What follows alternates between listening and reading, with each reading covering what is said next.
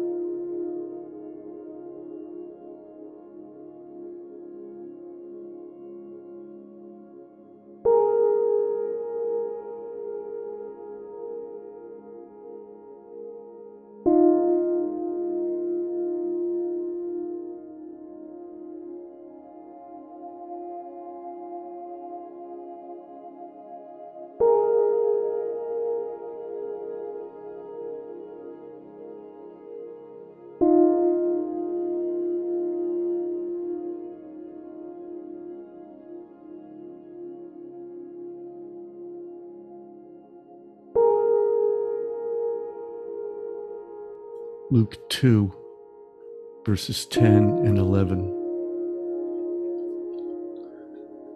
But the angel said to them, "Do not be afraid, for behold, I bring you good news of great joy, which will be for all the people.